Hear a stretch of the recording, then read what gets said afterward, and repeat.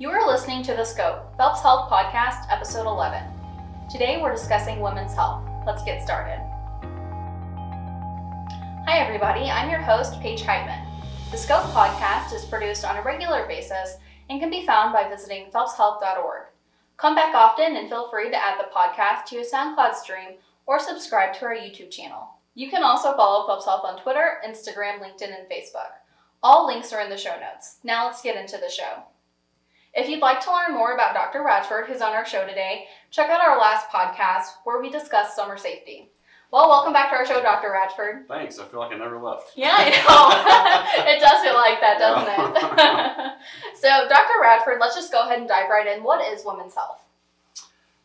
So women's health is basically anything healthcare related that's focused on improvement of not just women's like physical well-being, but like screening for diseases, emotional health, just overall wellness. So. Why is women's health so unique and important? So probably the easiest thing to point out is that there's a lot of health conditions that are specific to women, like issues with menstrual cycles, birth control, pregnancy, menopause. There's a whole host of screening tests for certain diseases that are specific to women. And then there's some diseases that preferentially affect women more than they do men. So I think that's why those things are all put together under women's health. That makes sense. So what does it mean necessarily to be like a healthy woman versus an unhealthy woman? You know, so speaking as a gynecologist, when I'm talking to my patients, you know, I really appreciate it when my patients take an active role in their healthcare. So for me, that means they're coming to their visits regularly. You know, define a regular visit. Well, I live this every week, so I see this a lot. So you know, I'll have somebody that'll come in and she'll just sheepishly admit, like, oh, you know, it's been a couple years, 3 years, 10 years, and you know, if I've got somebody in the office who I'm seeing them every year, they're coming in for their annual visit. Not only does that signal to me that they're doing everything they can to maintain and take care of themselves, but you know, they're kind of a partner in this healthcare relationship, and I'm confident that if they're coming in regularly, that they're also going to be more engaged. They're going to listen to my advice. They're going to get appropriate screening whenever they're supposed to. And that's a good signal to me that they're doing what they should be. So you talk about a healthcare relationship, which is really cool whenever a physician or a provider really takes an active role in their patient's care. What does that mean for you as a provider? Yeah, so I think it goes both ways, actually. So for me as a provider, you know, as I get to know people, I mean, I've got some patients that I've seen for 12, 13 years every year. And I both like to know people personally, but it also, unfortunately, by the nature of what I do, there's some unpleasant things that we do in the office as part of routine care. And so I use it as a distraction technique to kind of talk to people about their lives. Yeah, who doesn't like talking about their kids and their family and going on vacation and whatnot.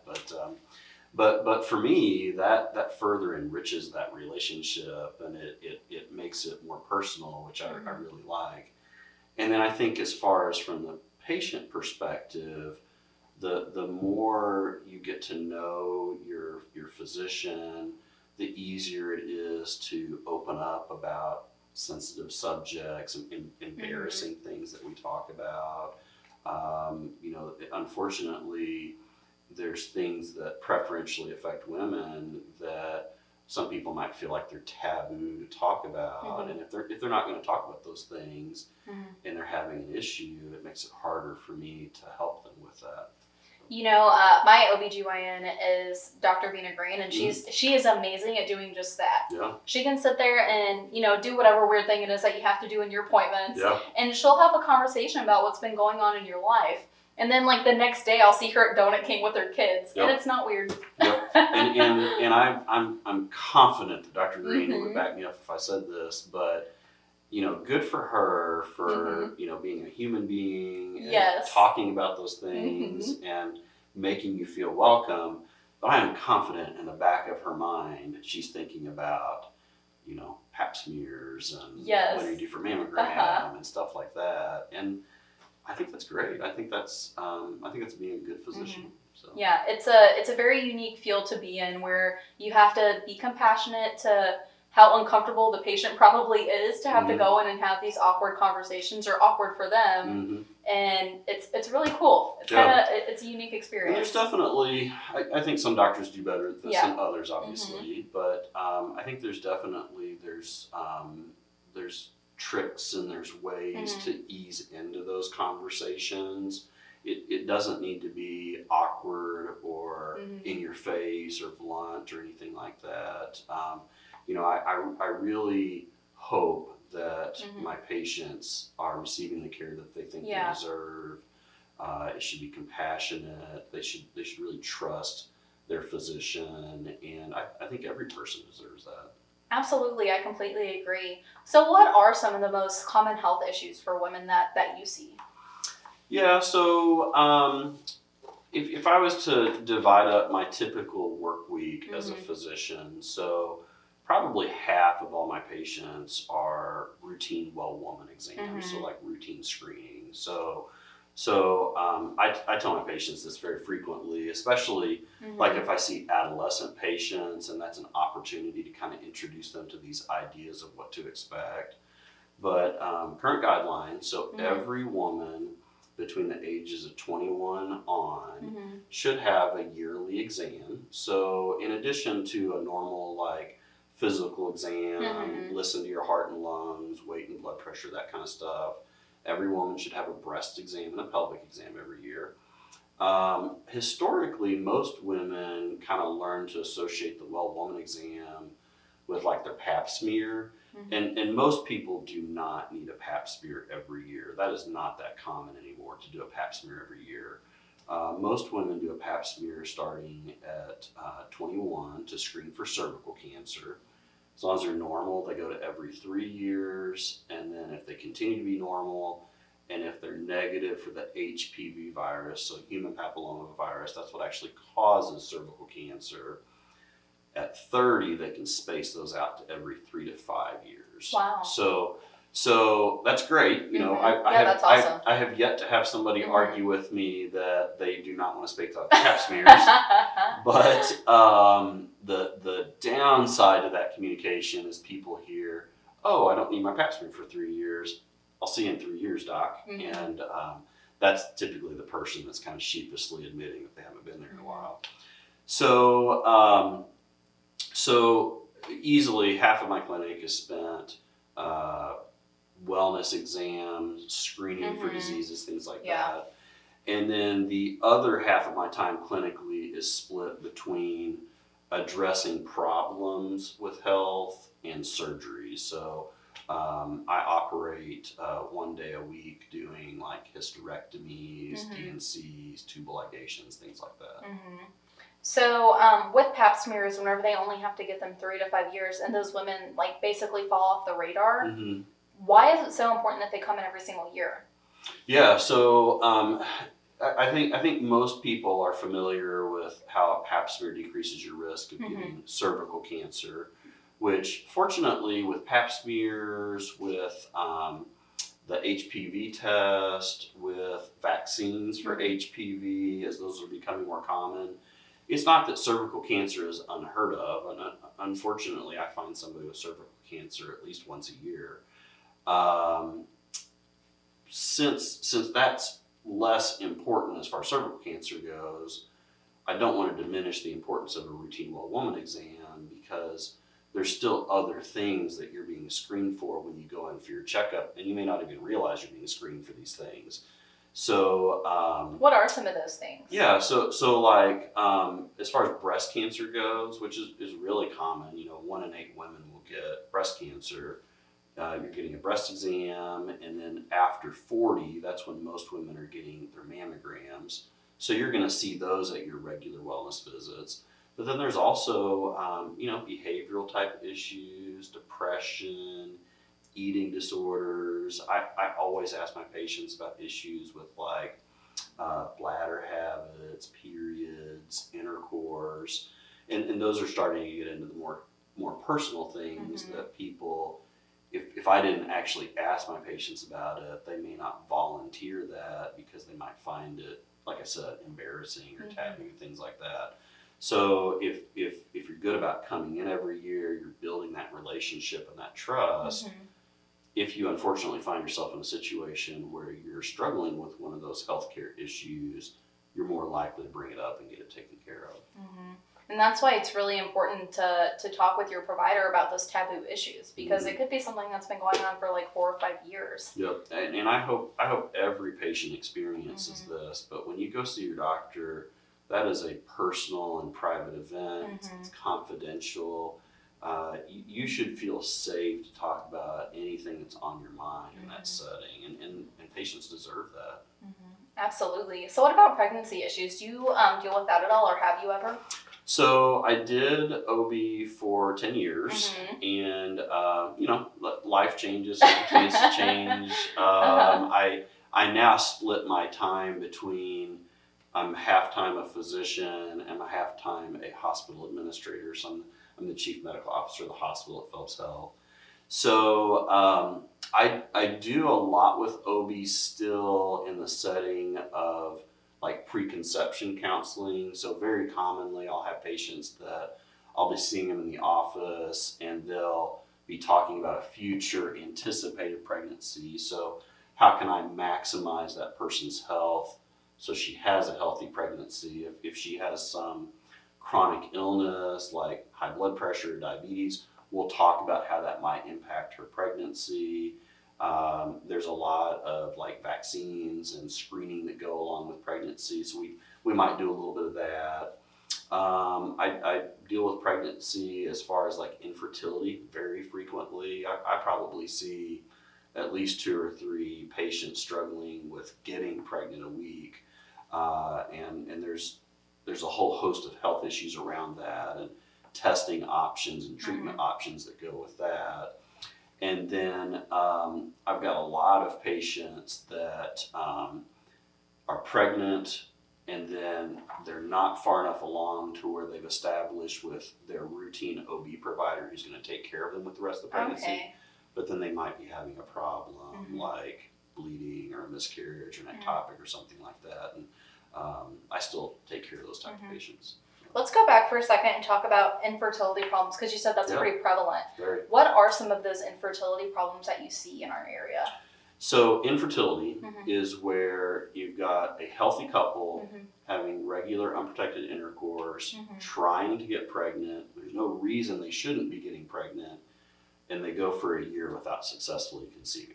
Okay. So, we all know those people that they stop the birth control and then they're pregnant like the next month. That does happen, but by and large, human reproduction is not very efficient. So it is very common for couples to go up to a year without getting pregnant.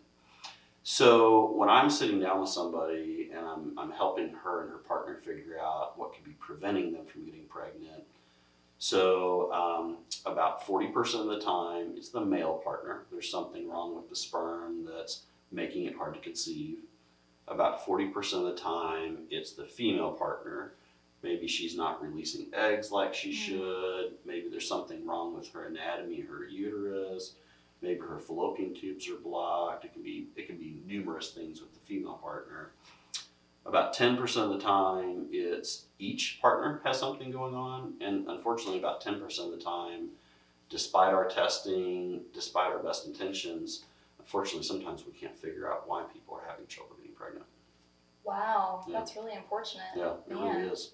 So what are some of the things that you do to help people become fertile and have babies? Yeah, so as a gynecologist, I think the best thing I can do is I always start with counseling. So I always start with kind of setting the record straight, giving people realistic expectations. I feel like that helps a lot. It's not him, it's not her. Exactly. I always start with a basic fertility evaluation, and what I call basic infertility evaluation is I always start with the male partner. So it's really easy for the guy to do a semen analysis. So like most things in life, guys tend to have it easy. So Are we surprised? Yeah, I don't feel like it's fair to make the female partner do a workup until we know what the semen analysis shows. If that's normal, then the shift focuses on the female partner, which, you know, basically with her, we want to make sure, does she have eggs? Is she ovulating appropriately? Is there a place for those eggs to meet up with the sperm inside her fallopian tubes? And then once she successfully conceives, is her uterus normal on the inside? So basically the test for the female partner revolves around that. Sometimes the testing on the woman can actually be therapeutic as well. So I've had many patients over the years, as part of their workup, have successfully conceived right after that. So I can't promise people that, but that does happen. Wow. And then sometimes if it's something simple, like she's not ovulating well, there's actually pills, medication that you can take to help you ovulate. Unfortunately, some people, we find things that are wrong that we can't fix here. And then I have the advantage of I've worked with different infertility specialists over the years, up in Columbia, over in St. Louis, and you know, I like to use those doctors because my patients tell me that they have good experiences, they successfully start their families. If I've got somebody that needs those services, I want to send them to a place where they're going to be successful. So. And you already have a good experience with them, which is awesome, or a good rapport. Right. That's really cool. Right. So now let's go ahead and transition into like autoimmune diseases for women. According to the Office on Women's Health, autoimmune diseases are more common in women than men, with most of autoimmune diseases starting during childbearing years, which is kind of interesting. So what are your thoughts on that? Oh yeah, no, I would agree with that. Fortunately, I don't know a statistic, but autoimmune diseases are not as common as you might think they are. So in the big scheme of things, you're more likely to have trouble with some other part of your health than you are an autoimmune disorder. But going back to what we were talking about earlier with the importance of your yearly checkups and having those conversations and being screened for things, those things are going to bear themselves out as part of that. So, you know, it might manifest itself as like a problem with your thyroid, problem with your periods, problem with your joints, arthritis, things like that. But that would definitely be in that collection of diseases that you're going to be screened for. So if it's not an autoimmune disease, which you said actually really isn't that common, what could be like some of the underlying causes? Like if somebody thinks that they have like a thyroid disease and they're gaining all this weight, but it's not actually their thyroid, what is something that it could actually be?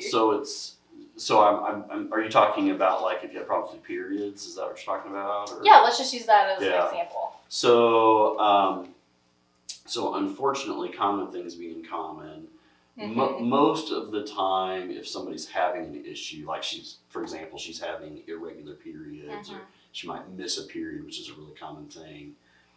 Despite our best intentions, sometimes we can't figure out why people have problems, and that's not really anybody's fault. It's just that, you know, humans are complicated people, and we don't always understand why people. Yeah, that's just the way you were made. Right.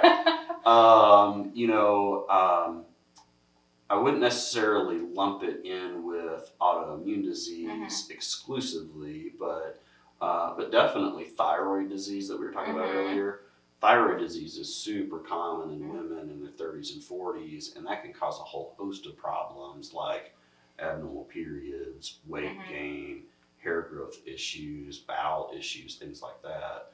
So, so very commonly, if somebody is either coming to me specifically for a problem like that, or if she's just in and we're kind of just talking about how her general health is, that might be one of the things that we would test. That's really interesting. So what about depression and anxiety in women? Are women more often than men like depressed and anxious, or is it the opposite? Yeah, definitely mood disorders affect women disproportionately. And there might, you know, like a lot of things in healthcare, there might be some honest biologic and physiologic reasons for that. It might also be because we disproportionately don't treat men. We don't men typically don't seek health care to the same degree that women do. But definitely there's things that can happen in a woman's natural life that can lead to mood disorders. Postpartum depression is a big one. Which is after you have a baby, right? Yeah, I think most moms would recognize that there's a lot of changes that happen with pregnancy. There's a lot of effects that are still going on after she delivers. You've got this little human being that is helpless that you got to care for. There's a lot of stress with that. There's recovery from the pregnancy. Your body is physically changing.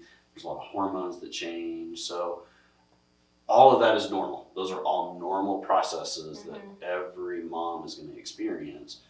But some women are more susceptible to that actually triggering postpartum depression, which typically happens right after delivery within like the first month or so. But this is more than just the blues that people talk about. This is where people, they don't eat, they don't sleep, they don't enjoy things, they're crying all the time. It may even get so bad that they may feel like they're going to hurt themselves or hurt one of their family members. Is there anything they can do proactively before they have their child or children, if they're having like twins or something, before they have the baby? You know, if somebody already has a history of struggling with a mood disorder, or if she's in like a second or third pregnancy and she had postpartum depression before, then definitely there's things that they can do to try to avoid that. And I would encourage, if somebody's listening to this and they recognize that in themselves, they should talk to their OB provider about trying to prevent that. Unfortunately, for the average first-time mom, never had a mood problem before, most people do not have postpartum depression, so I don't want it to be something that people are scared that they're going to have, concerned about getting, right? But they just need to have a healthy understanding that this is something that could happen. I think the OB providers do a great job of screening people for postpartum depression. The staff over in labor and delivery, whenever we have moms that deliver, they screen people for postpartum depression. So I think it's something that's important for women to be aware of if they're going to start a family and have kids. Yeah. But it doesn't affect most people. Okay, that's good to know. What about PMS? That does affect most women. PMS definitely affects most women. So as long as you are a premenopausal woman who's ovulating and having periods, I can't say for certain it's everybody, but I think most women can expect to have some symptoms of PMS to varying degrees, and some women it's not that much, and some people have really, like I've talked to people that have like missed work and things like that because of PMS symptoms. So PMS is generally like irritability, mood changes that happen in the days leading up to and around your menstrual period. Yeah, I've had times where I did something or said something very irrational, and then the next day I started my period, and I told my husband, I was like, well, it was my PMS, it wasn't me. Yeah. It wasn't the real Paige. So, I tell patients this all the time. I will never have a period. I'm not going to make assumptions about these kind of things. I treat everybody the same. Yep. So the way I kind of investigate that is the reaction that you had, is it something that you would normally do? Or was this unusual for you to behave that way? And that kind of leads into that discussion. Was it part of your split personality, or was it like normal you? Right. Yeah. Right. Yep. No, totally makes sense. What about perimenopausal depression? So when a woman goes through menopause, basically that means that the eggs that are on your ovaries are no longer functioning. Or maybe your ovaries got removed surgically for some reason. Since you don't have those eggs and you're not ovulating anymore, you don't make the hormones anymore from your ovaries that help you reproduce. Okay. those hormones affect what are called receptors, which are parts of the cells in your tissues. You've got a lot in your brain, you've got a lot in your skin and blood vessels, you've got a lot in your genitals. So I think most women are familiar with, there's changes that most women can expect around menopause. Hot flashes, night sweats, changes in your libido, weight gain becomes problematic, your metabolism slows down, things like that. Well, you take this constellation of symptoms that people feel to varying degrees when they're around menopause, and that can trigger mood problems. So very similar to what we were talking about earlier with like pregnancy changes. Some people are more predisposed to having depression because of those. It's kind of similar with menopause. So I know we still have a lot of questions, but we're getting pretty close on time. Yep. So I want to ask one more question before we wrap up. Why is it so important for patients to make sure that they see a gynecologist and that they have a relationship with a gynecologist? Yeah, so, you know, like we've mentioned, women have a unique set of health situations that you don't see in men. So it's really important that women look after those things. As far as having an established regular relationship with a doctor, not only are you going to be getting the right screening at the right time in your life, but I really believe that if you want to be a partner with your physician, taking care of your health, having those regular visits, keeping that rapport going, talking about things when they're developing, that's really going to promote your health. I work with great people. I have the best patients. It's really such a great job to have. I think that how we take care of women in our society really reflects on us as a society. So the better we take care of the moms out there, the families are healthier, just overall our societies could be better off. So I really feel passionately about providing good care. I think as far as the women out in our community who need to be cared for, Phelps Health, it's a safe place to go to. We have done so many things as an organization. Some of them you can see, like screening areas, the hand sanitizers, things like that. Some of the things you can't see, which is how we've scheduled surgeries, scheduled patients within our clinics. We're doing everything we can for it to be a safe place for people to receive health care. And so I'd really encourage the women out in our community. I would encourage everybody out in our community. If you need to see your doctor, I want you to get the care that you need. Yeah, we're open, safe, and ready. Yep. It's a great message. Well said, Dr. Ratchford. So thanks so much for tuning into The Scope. If you liked our show and would like to know more, visit phelpshealth.org.